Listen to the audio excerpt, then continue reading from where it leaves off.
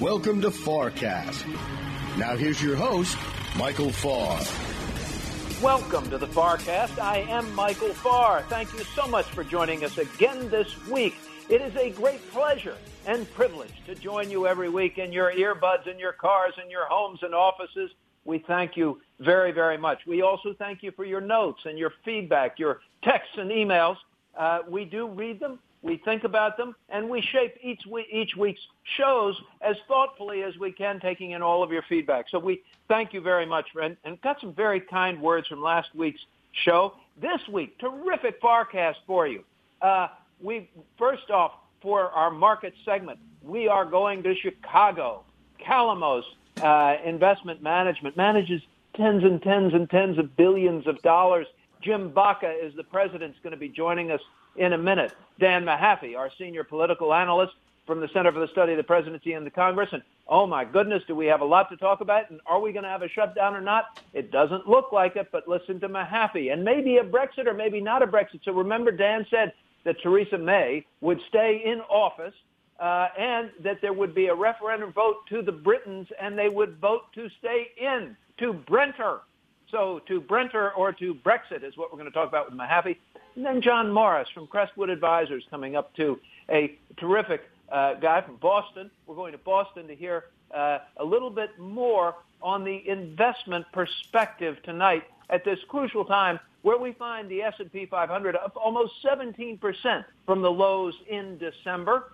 Really very good rally. Now remember, December we saw the S&P pull back that full 20% and when it made those lows right around Christmas.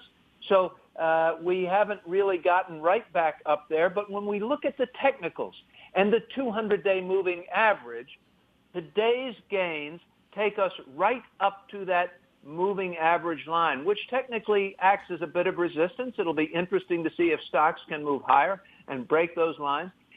It also takes markets to about 17 times earnings, which means when we were 20% lower, actually the price to earnings multiple was about 14.5 times. We talked about that on the FARcast. We said that it was inexpensive.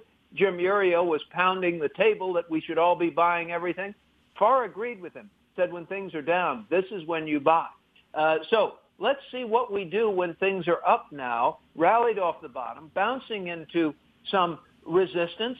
What should investors do? We've got two great experts tonight in Baca and Morris who are going to talk to us about what they're telling their billions of dollars worth of clients. First, please remember that at the FARcast, we believe that money is hard to make. We believe that old-fashioned research, hard work, discipline, and patience are the keys to successful investing. And finally, we believe, and this is really important, I tell you every week, that emotion is the foe of the long-term investor. If you're feeling fearful or ebullient or like you want to go outside and throw up, please go outside and throw up, but don't start changing your portfolio around because you're getting nervous. It will cost you money every time, promise. Jim Baca is the president of Calamos Wealth Management. He's a member of the investment committee, 27 years in the business. He is in charge of the strategic direction of the firm. Graduate, of course, proud graduate, and a baseball player, by the way, Arizona State University. He has every license you can imagine. He's accredited investment fiduciary. He sits on a bunch of different boards. He's on a bunch of charity boards, board of directors at the Rush Copley Hospital, board of trustees at All Saints Catholic Academy, Vistage International, Executive Club of Chicago. Welcome to the FARcast, Jim Baca. Thank you, Michael. Happy to be here. Well, we're glad you're here, Jim. So, Jim, we've seen this market do pretty well here in the beginning of 2019. Tell us what you think. We have more to come? Should we be nervous? Should we be optimistic? What are you seeing through your view at Calamos? Well, I mean, Calamos is a firm that was really founded with managing investment risk within portfolios. So, we've been telling our clients for the last few years to expect volatility. 2017, we didn't see much volatility, and but 2018, definitely volatility came back. So came back in a big way. So as you know something, Jim, I actually looked at it. I looked at those numbers. In 2017, there were 8 days that saw the S&P move 1%. In 2018, there were 64 days where the S&P had a 1% move. That's a lot of volatility, to your point. There really was. That's a lot of volatility, and especially in the fourth quarter. And as investors, as you pointed out a second ago, as investors, the worst thing you can do is make changes in your asset allocation based on short-term volatility. So, we think, we're constructive on the markets. We think the markets are fairly valued in here. We thought it was definitely an overreaction in December, some of the volatility that we saw in the markets. And at the end of the day, the market is going to follow the fundamentals. And fundamentals are showing that economic growth is still fairly strong. 2.5% growth, 3% growth, that's not a bad growth rate. So, but the market was digesting not only trade wars and political issues, but other factors started creeping in. So, volatility provides opportunity. So volatility, we look at it as opportunity, and definitely if you're a long-term investor, you shouldn't let short-term gyrations in the market affect your long-term asset allocation. Boy, that is fabulous advice and real wisdom from a lot of years of experience, over 25 years of experience for Jim Baca. I agree with everything that Jim just said, which probably makes Jim a little bit nervous. Okay, Jim, tell me what we do. Tell me what we do. Jim and I have been friends a long time. It's a great privilege to have him on the Farcast. What do we do, Jim, when we have new money today? The new cash account arrives today for a few $1 million or a few $100,000. What do you tell that client today, and what areas does Calamos find interesting right now? So as you see continued volatility, we're looking at a few different areas of opportunity for our clients. So as we look at, our history has some roots in the area of convertible bonds, and it's an effective tool as you have increased volatility in the markets, as interest rates start increasing a little bit, but as you have fairly strong equity markets as well. So, we look at fixed income, and instead of just having all your money in treasury bonds or corporate bonds, we'll utilize convertible bonds. We utilize. Okay, Jim, let me stop for a second. If sure. Fred and Ethel are listening and they don't know what a convertible bond is, would you tell us what a convertible bond is and why we might want to own one? Absolutely. Yeah, quite simply, it's a corporate bond that can be converted to common stock at a certain price. So you really have a little bit of the best of both worlds. You've got the surety, you've got the maturity date of a bond. Convertible bonds typically have shorter maturity dates, so you're not locking in for long-term terms. But so it might be a 5-year bond.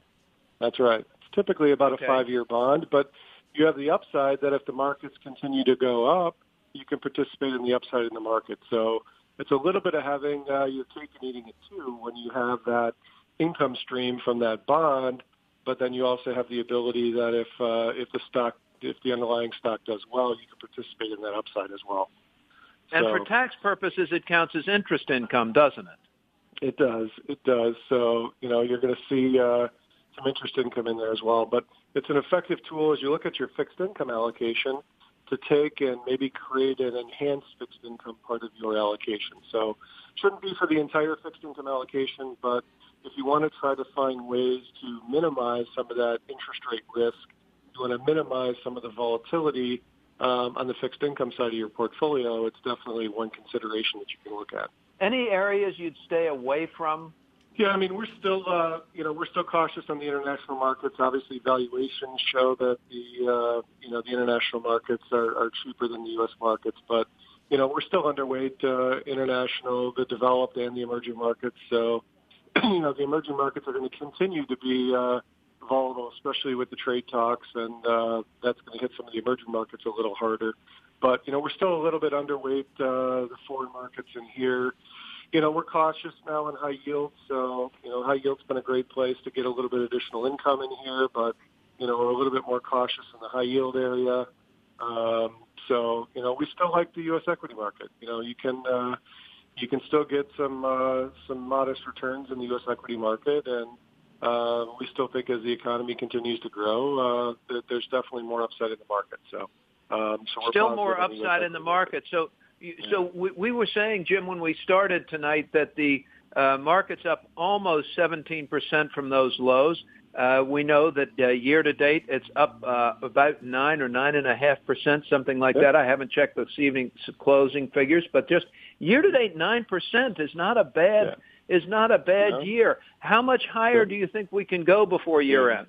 It's tough to predict, but yeah, it's been a good year so far in the markets, and we're still you could still leak out a little more in return, but overall, what investors are looking through right now is some of that volatility, and they're seeing that the overall economy is still fairly strong. So you don't want to make knee-jerk reactions. Our clients were pretty patient in December, even though the market had a significant correction. So, we were looking at it as an opportunity. And if people had cash back in December, obviously a great time to get in. So, but again, it's been a good year in the market so far. But as the economic fundamentals continue to improve, there's still likely a little bit more upside to this market. Jim Baca from Calamos Wealth Management in Chicago, Illinois. They have offices all over the country. A very fine firm, one of the finest guys I know in the business, a real pros pro. Jim Baca, thank you for being on the FarCast. When we come back, we're going to have Dan Mahaffey, our senior political strategist for the FarCast, is going to be right with us when we return. Stay with us on the FarCast. You're listening to FarCast. Thank you for listening to the FarCast. We'd like to introduce a new daily show for you, the FarCast 3-Minute Morning Brief. Every morning before the sun rises, we bring you markets, commodities, and futures. Just the facts to start your day. The FarCast 3-Minute Morning Brief. Subscribe today on Apple Podcasts, Stitcher, Radio Public, or your favorite platform. And now, back to Michael and the FarCast. Now more with Michael Farr and the FarCast. Welcome back to the FarCast. I am Michael Farr, reporting and broadcasting and recording and everything from Naples, Florida this evening. We have our tried and true fabulous crew in Chatter Studios in Washington, D.C. Dan Mahaffey is there tonight, our senior political analyst for the FarCast from the Center for the Study of the Presidency and Congress. Remember, a Georgetown undergraduate, Georgetown master's degree, expert in security and in China, and studied in China and speaks Mandarin Chinese. And we're talking about trade wars with China. We're talking about deals. Dan Mahaffey, welcome back to the FarCast. Good to be here again, Michael. It's great that you're here, and you're so great to do this. And I always learn so much when you're on, Dan. So it looks like we have a deal, and we're not going to have a shutdown, Dan. Tell me about this deal. And is either side happier than the other? Well, I think the Democrats are happier that the White House got pushed back away from the original amount of money they wanted. If you actually look at this over the past year, the White House originally wanted $25 billion for border security, and at the end of the day, if this deal goes through, they're getting $1.4 billion. So it's really pushing back on the administration's position that they need this wall across the southern border and putting a little more of a parameter around strengthening existing fences, better technology, better scanning at ports of entry, and really showing that the plan for the southern border for security is not necessarily this idea of a barrier, but better securing many of the ports of entry that we already have. So the president was there yesterday, right? And apparently there was a little bit of a lean back from the mayor of El Paso, who said we don't have the problems that the president suggests we have. Well, El Paso has its own issues with border crossings and trafficking coming in, but it's not a matter of barriers. It's, some people will say, oh, well, El Paso is a hub for drug cartels, but it's the same reason O'Hare is a hub for American Airlines, or the same reason you're in Naples. It's all location. And what that comes down to is the fact that it's a major land port there, and it almost reinforces what people have been saying who are saying we don't need a wall because there are already barriers in El Paso, but it comes through in vehicles, it comes through in smuggling, and let's look at technology, let's look at more border agents to monitor that traffic. So we have this $1 billion and change or $1.5 billion for the border wall. which is down significantly from what the White House was asking. We don't actually have a deal yet. The president says he's not happy. Do you think we get to a deal here? Do we avoid a shutdown, Dan? Well, I think we avoid a shutdown. The president's going to make sure to make a lot of noise about this, and a lot of his friends like Sean Hannity and Ann Coulter are already critiquing this deal. Ann Coulter called it his yellow New Deal. So they're not pleased with this in the right-wing media. But ultimately, I don't think there's the appetite in the White House to go through another shutdown, even if the president wanted another one to kind of reset the agenda. Once this deal is out from Congress, the White House will own it if they veto it or push back on it. So if they are going to do more money, I would look to see it coming from what they try and reprogram, which is also going to be controversial because they'll be pulling from areas like disaster relief funds for Florida and Puerto Rico and Texas. I see. Okay, so it's coming from other places, going to pursue the agenda. They might take money from other places. Yeah. We have two other big things to talk about, Dan. Bob Lighthizer, very good friend of mine for a long time, is in China on the ground right now. They are negotiating, and the president has suggested that maybe he will back off of the tariff imposition, the deadline coming up for tariffs, imposing them, if he hears that progress is being made. What's going on in China? What is Lighthizer trying to get done? Very bright guy, Bob Lighthizer, I promise. Well, what we have now is that we've already gotten the Chinese to buy more agriculture, perhaps open up to more purchases of U.S. manufactured goods, knowing that the White House is going to look, and particularly President Trump is going to look at the trade deficit.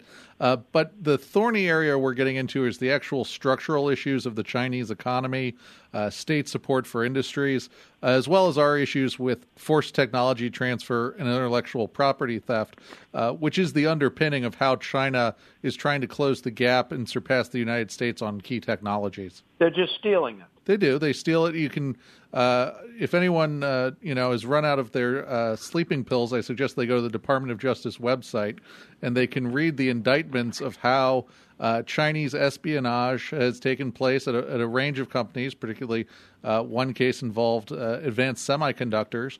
But how a combination of human espionage and hacking is used by the Chinese to get trade secrets and help move their firms up the economic ladder. Okay.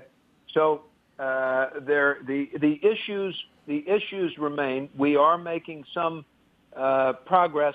Do you think that Lighthizer can do enough to, show progress that will satisfy the president to back off from these tariffs? I think we can, and I also think it's worth remembering that there are even some in China who want to make these deals, and not necessarily on technology, but at least with market access and reducing some of the aid to the state companies that takes place, because they see the pressure from the United States as being helpful for them in Beijing to try and push for their own reforms of the economy at a time when the Chinese economy is slowing. Dan, is the toothpaste so far out of the tube in terms of what the Chinese have already taken from the U.S. and the rest of the world in terms of technology and artificial intelligence and all of these other pharmaceutical advancements and proprietary stuff? Is it so far gone that no matter what sort of concessions we get from the tariffs and these negotiations, that we're really not going to be able to correct much? I mean, is there something we can really get done here for the U.S.? Well, what we have to do is kind of set aside what they're doing and understand they're going to approach it from that way. Work with allies. I think the way that the United States and multiple other allied countries have pushed back against Huawei is an example of how the international coordinated pressure will work. Huawei is the phone company. The phone company, yes, the 5G networks. Huawei. I think on AI and other issues, it just is a reminder to ourselves that we just can't keep assuming that we have this incumbent advantage and need to kind of kick our own butts in order to get things back into basic research, cooperation between government and the private sector on technology policies, things like that. Okay. Dan, is there any one other thing, before I leave China, is there any one thing we should be listening for when Lighthizer talks? I think when you hear him talk about things like structural changes to the structural reforms, structural changes to the Chinese economy, intellectual property protection, those are the key words I'm going to be hearing how he speaks about that or doesn't speak about it to gauge how the negotiations have gone. Can't wait to talk more about this next week. Brexit. Theresa May's being accused of stalling as she was over in Europe making some progress, we think. Stalling is what her opposition in Britain says.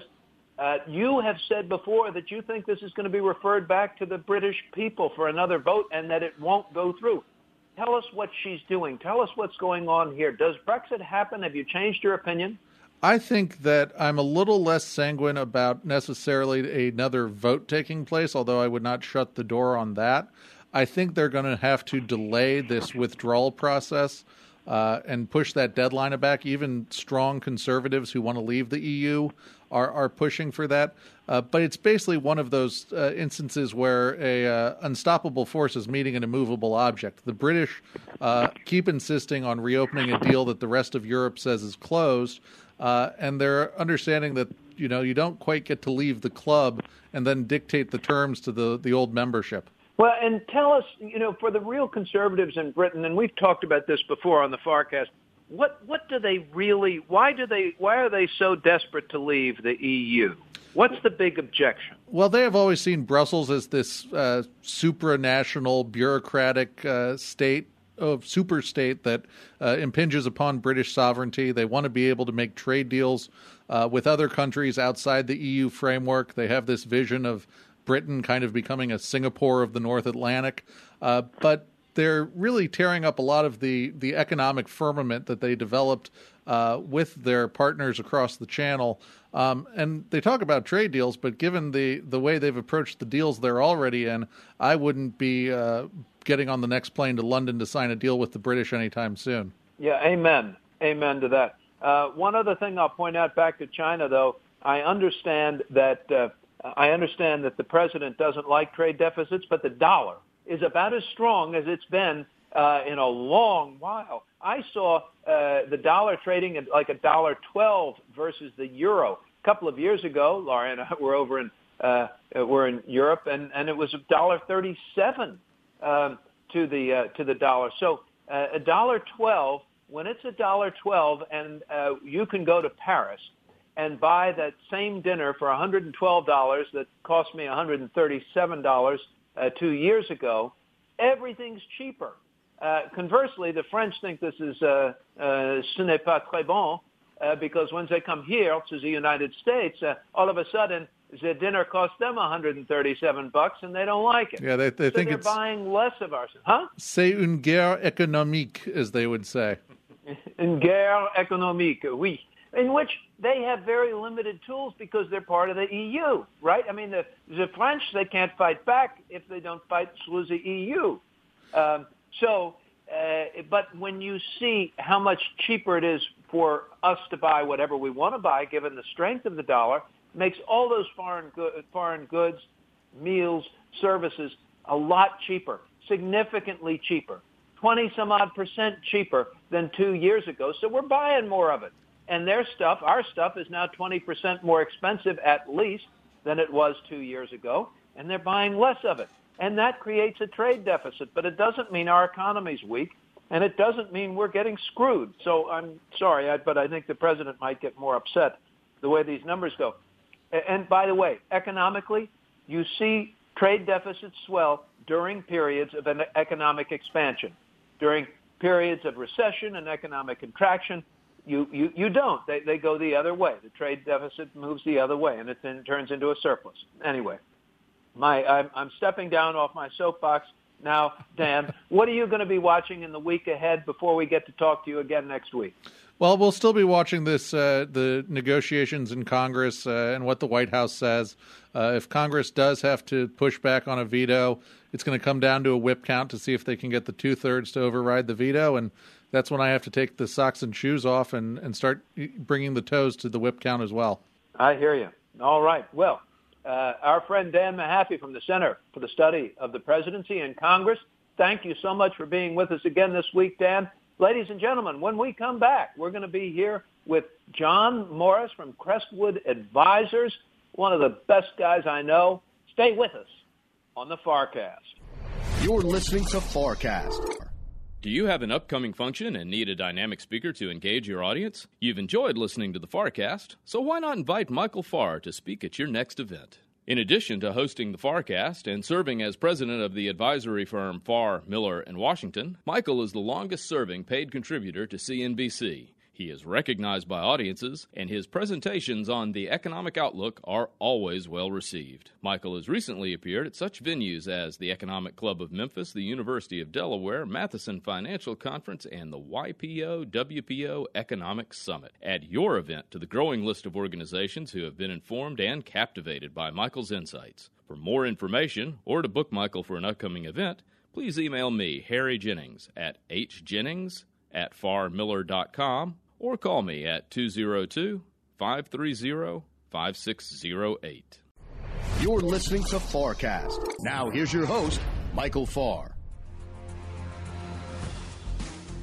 Welcome back to the FarCast. I am Michael Farr. We're down in Naples, Florida. The core crew, of course, is in the Chatter studio in Washington, D.C. tonight. I will go ahead and let you in on a little bit of inside information. It is a lot nicer and warmer here in Naples, Florida, than it is in the Chatter studio this evening. I'm not missing being there, but I will be there next week in studio. Really looking forward to it. Please come by and see us in Chatter next week as we record. That would be a lot of fun to see everybody. And we see so many of you who get to stop by during happy hour as we're recording.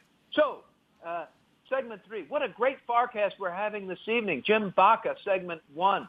The great Dan Mahaffey, our political analyst, terrific, explaining what's going on in Washington and China and in Britain, also in Europe, that maybe they're not so happy with the strength of this dollar. Now, our third segment, what a great treat to welcome my friend John Morris from Crestwood Advisors. John is a co-founding partner of the firm. He manages the client relationships and the new business imprint. John is a pro's pro. He's been in the business a long time. BA from Kenyon College, really good school if you couldn't get into Sewanee, and MBA from the Olin School of Business at Babson College, member of the Boston Estate Planning Council, lives in Needham, Massachusetts, with 5 children. Hey, John Morris, welcome to the FarCast. Pleasure to be with you, Michael. That's quite an introduction. Thank you.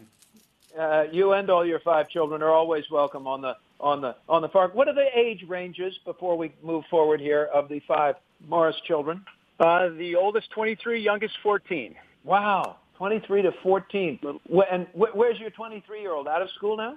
Manhattan. He's joined the ranks of the consultant world and lives in Manhattan. He's launched, as they say, and off the payroll. God bless you. God bless him. Isn't that wonderful news? Mine are 25 and 26, and indeed they are launched. So, John, looking at markets, we've had a pretty good year here in the past month. Markets are up, some 9 or 9.5% since January 1, almost 17% since the December lows. What do you make of valuations here? Well, as you say, Michael, this has been a very positive rally here for the first 5 weeks of 2019, and frankly, modestly surprised. But I think there's a couple of things in play here. One, the Federal Reserve came out with a little more dovish tone a couple of weeks ago, which gave investors a little bit more of a positive sentiment toward markets. And plus, valuations were very reasonable on a going-forward price-to-earnings multiple at the end of calendar 2018 because of the market pullback. Because of the pullback in the fourth quarter of 2018, we view and price-to-earnings multiple at the end of calendar 18 was about 14 to 15 times earnings. This has been a welcomed return and sort of stability to markets, and we actually think stocks are reasonably priced right now. Not overly expensive, but reasonable. Reasonable, okay. So we're up now, and we're 16.5, maybe 17 times earnings. That's pretty much on the historical average. Where do you think we go from here? I mean, all the forecasts, John, I'm hearing are for 2.25%, maybe 2.5% GDP growth. If the economy's growing at 2.25%, 2.5% GDP, first, do you agree with those sort of growth estimates? for 2019? And how far can stocks actually grow? How much can corporate earnings grow when the underlying economy is plodding along at 2.5%? We actually think stocks can grow from here. Now, we've had a very swift move in the first 5 weeks of 2019, as I mentioned earlier, and we would generally agree with the GDP growth in that range of 2 to 2.5%. This is a reasonable environment with earnings growth basically coming out of a quarter of the 5 to 8% range. It's anyone's guess sort of where we end up at the end of 2019, but our sentiment is that we end up positively, but with some gyrations and some volatility between now and the end of December. So volatility, you think, is here with us for a while longer? Absolutely. And I think we'll see more of what we had seen last year. We had the first, call it 6 weeks of 2018 was quite volatile. And then, of course, as we all know and experienced in the fourth quarter of 2018, incredibly challenging volatility. But we've moved so much here. I don't know, from our perspective, we don't believe that necessarily we've hit the high point for the year, but we could also retrace some of what we've made year to date. But we'll end up positively. So, John, when you say retrace, let me just translate for a quick second. You mean we could have a bit of a pullback, given that we're up almost 17% from the lows, that we're up over 9% year to date. It would be reasonable, in your experience, is my question, that we could have a pullback here and maybe drift how much lower? 5% lower, 10% lower? Would that be a surprise to you to go 10% down from here? It would not, and not necessarily due to economic reasons, Michael, but more because of the geopolitical environment. And I think one of the unknowns that certainly investors generally are looking toward is some kind of resolution with China. And I think if the market is perhaps pricing in some optimism there, if we should be disappointed with the end result or no result at all, our view would be that we would see some kind of pullback, and it could be quite severe in the short term, but short-lived. Well, it's morning in China right now, and Bob Lighthizer is there and negotiating. The president said that perhaps he will hold off on imposing these tariffs if Lighthizer indeed can make some reasonable progress. He said he wouldn't be happy about it. But as we look at these things as investors, John, tell us, what should China mean to an average U.S. investor? The 60-year-old couples who are still anticipating retirement, who have money in the market, what should they be thinking about the news of the headlines about these Chinese negotiations vis-a-vis their portfolios? I think for the 60-year-old couple or clients that are at or getting near retirement, it does present some potential challenges and opportunities. I think if we're looking beyond the intermediate or even short intermediate term, it's less important. Look, we've lived with a challenged Chinese relationship and a trade relationship for some time, and markets have operated quite efficiently.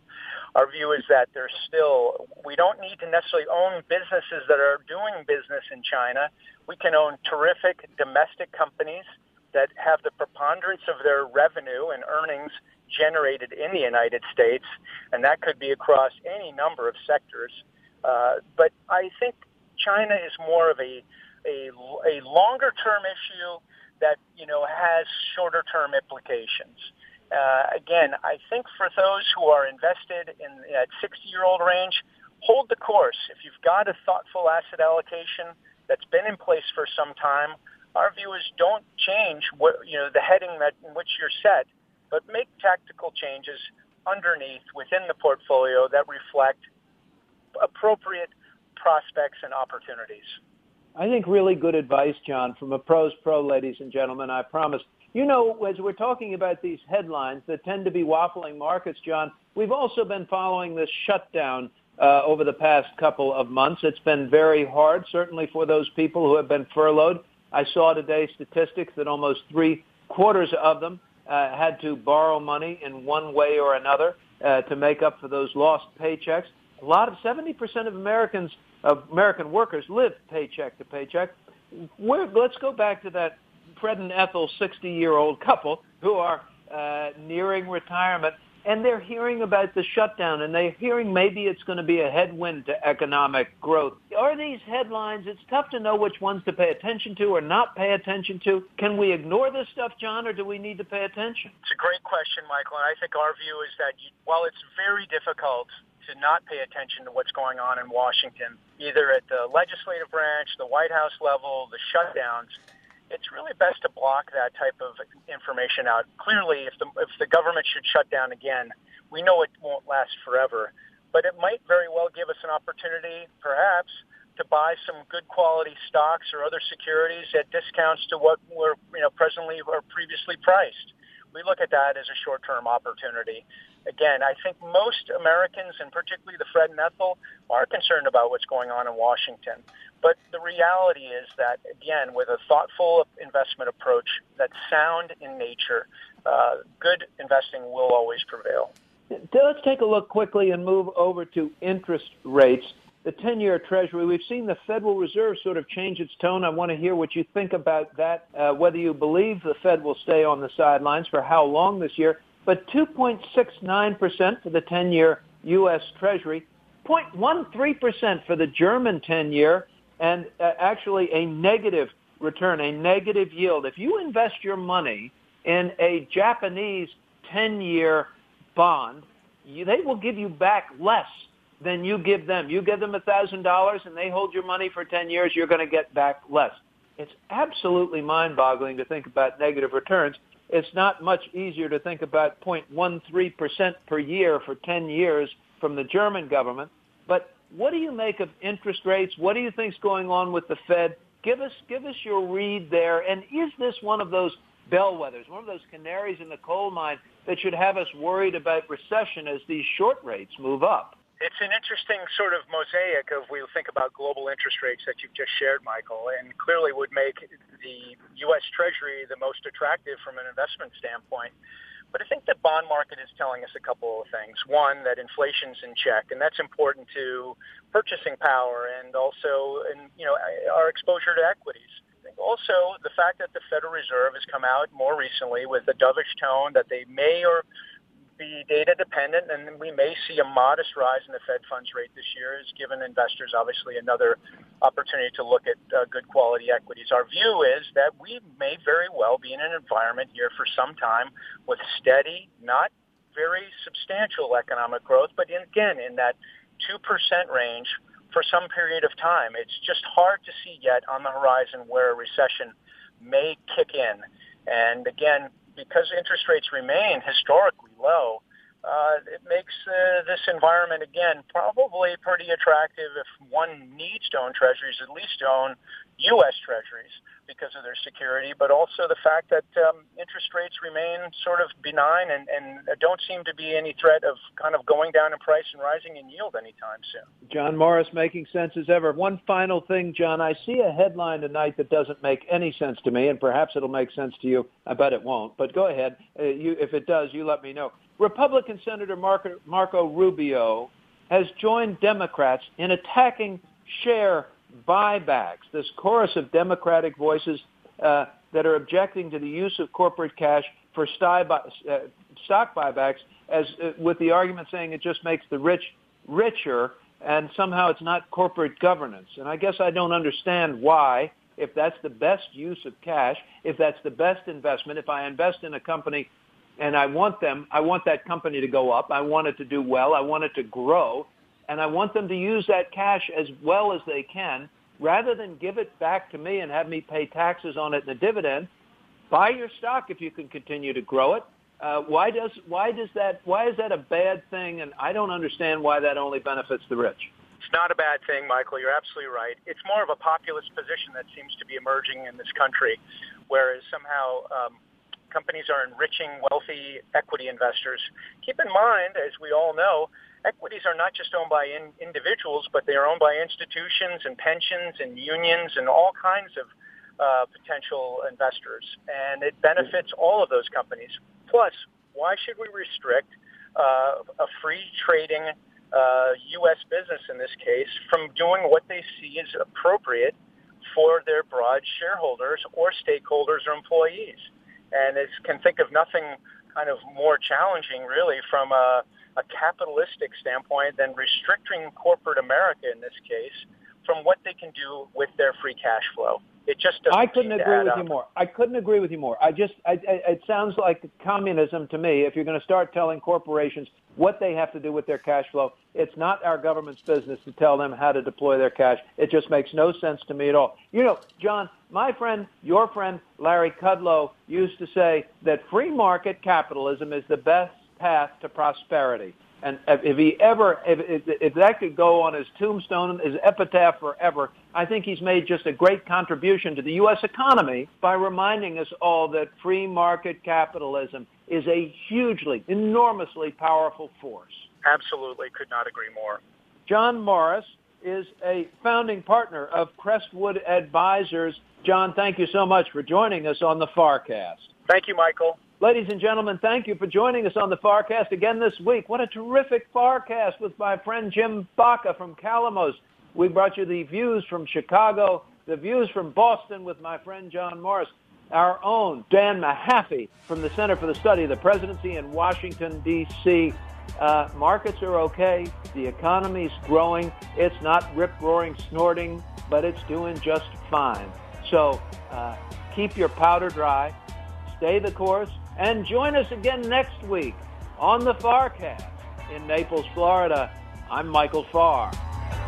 Thank you for listening to the FarCast. We're always happy to hear from you. You can reach us at farcast@farmiller.com. We'd like to remind you that if you think you've heard a recommendation to buy or sell any security this week, you haven't. FarCast is for informational purposes only, and we hope that you find the information useful. But before you make any investing decision, we always recommend that you do your research and discuss with your financial advisor. If we can be of any help at Farr Miller in Washington, please give us a call at 202-530-5600 or email us at invest@farmiller.com.